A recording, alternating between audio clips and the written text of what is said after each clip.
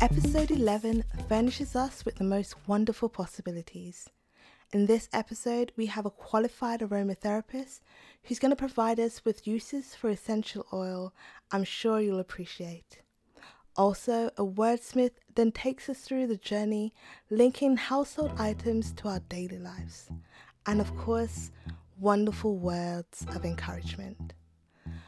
Hope is having that confidence and assurance that even if it's not seen yet, it's possible. So no matter what the situation may be, just know there is always hope.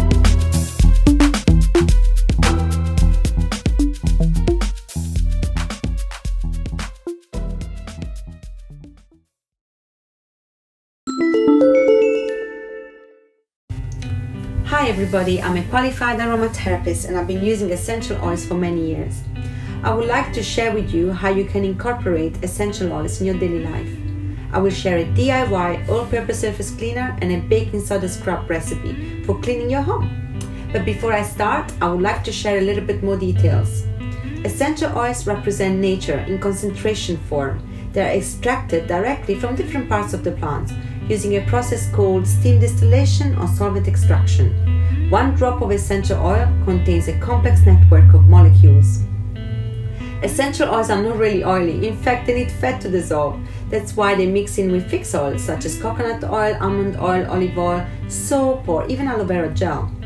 They are classified as volatiles, which means that they evaporate rapidly, and study shows that they are very powerful when we inhale them, as it directly affects our limbic brain, which regulates our emotions.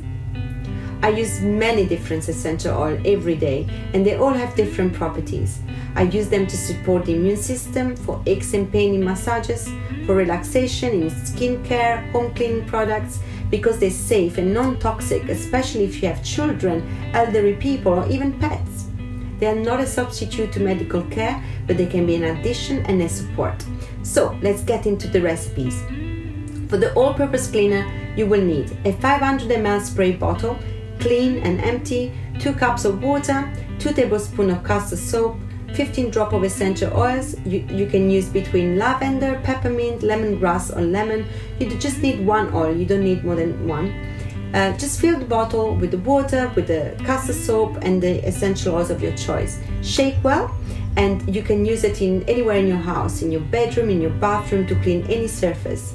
It's very safe and it smells amazing, and all the essential oils I mentioned, they're antibacterial. For the cleaning scrub, you will need a 500 ml jar, 2 cups of baking soda, between 15 and 20 drops of essential oils. You can choose between lavender, peppermint or lemon. You will fill the container with 1 cup of baking soda. You will add the essential oils of your choice and shake well. You can then add the 2nd cup of baking soda and shake again. You can use this to clean your bath and your shower using a sponge, or as a carpet deodorizer by just sprinkling on the carpet and leave it for an hour or an hour and a half, and then you can just vacuum clean it. God has given us so many blessings, and nature is one of them. I always find comfort to know that each time I use essential oils, I am using what Father God has provided us with. Just like in Ezekiel 47 verse 12 says, "The fruit will serve as food and the leaves for healing." So I hope you enjoyed these recipes and I hope you will give it a try. Bye!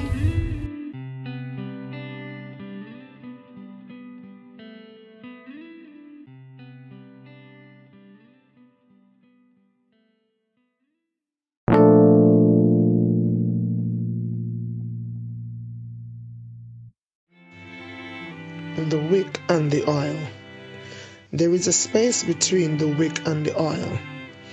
There seems to be no connection. The enemy will make you think everything will spoil.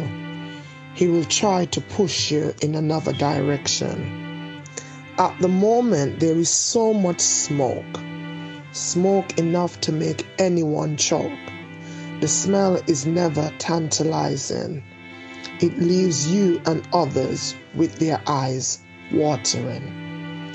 The space can just be a temporary separation. There can be a relationship causing them to touch again. The oil can be refilled to the point of connection. The wick can be saturated again with the oil of redemption.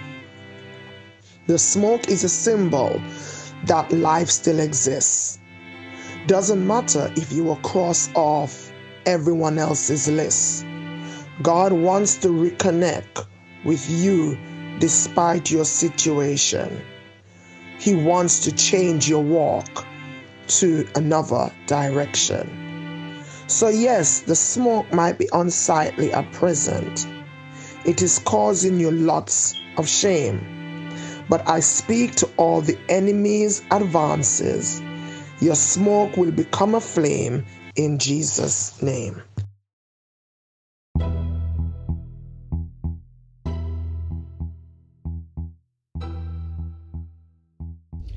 Isaiah 55 verses 10 and 11. As the rain and the snow come down from heaven, and do not return to it without watering the earth, and making it bud and flourish, so that it yields seed for the sower, and bread for the eater, so is my word that goes out from my mouth. It will not return to me empty, but will accomplish what I desire, and achieve the purpose for which I sent it. These verses encourages me, because it reminds me that there is power in the word of God.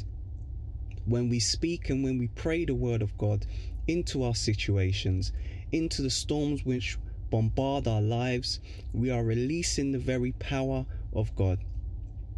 It does not matter how big the situation seems. It does not matter how terrible the situation is. It does not matter how hopeless the situation is. The word of God is able to turn it around to a good end.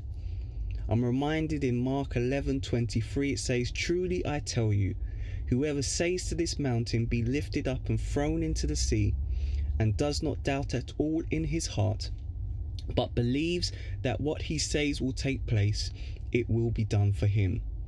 We need to speak to the mountains, to the situations, to the storms which are in our lives. It may look a bit crazy.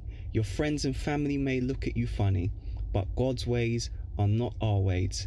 And if we decide to do things God's way, we will see change in our lives.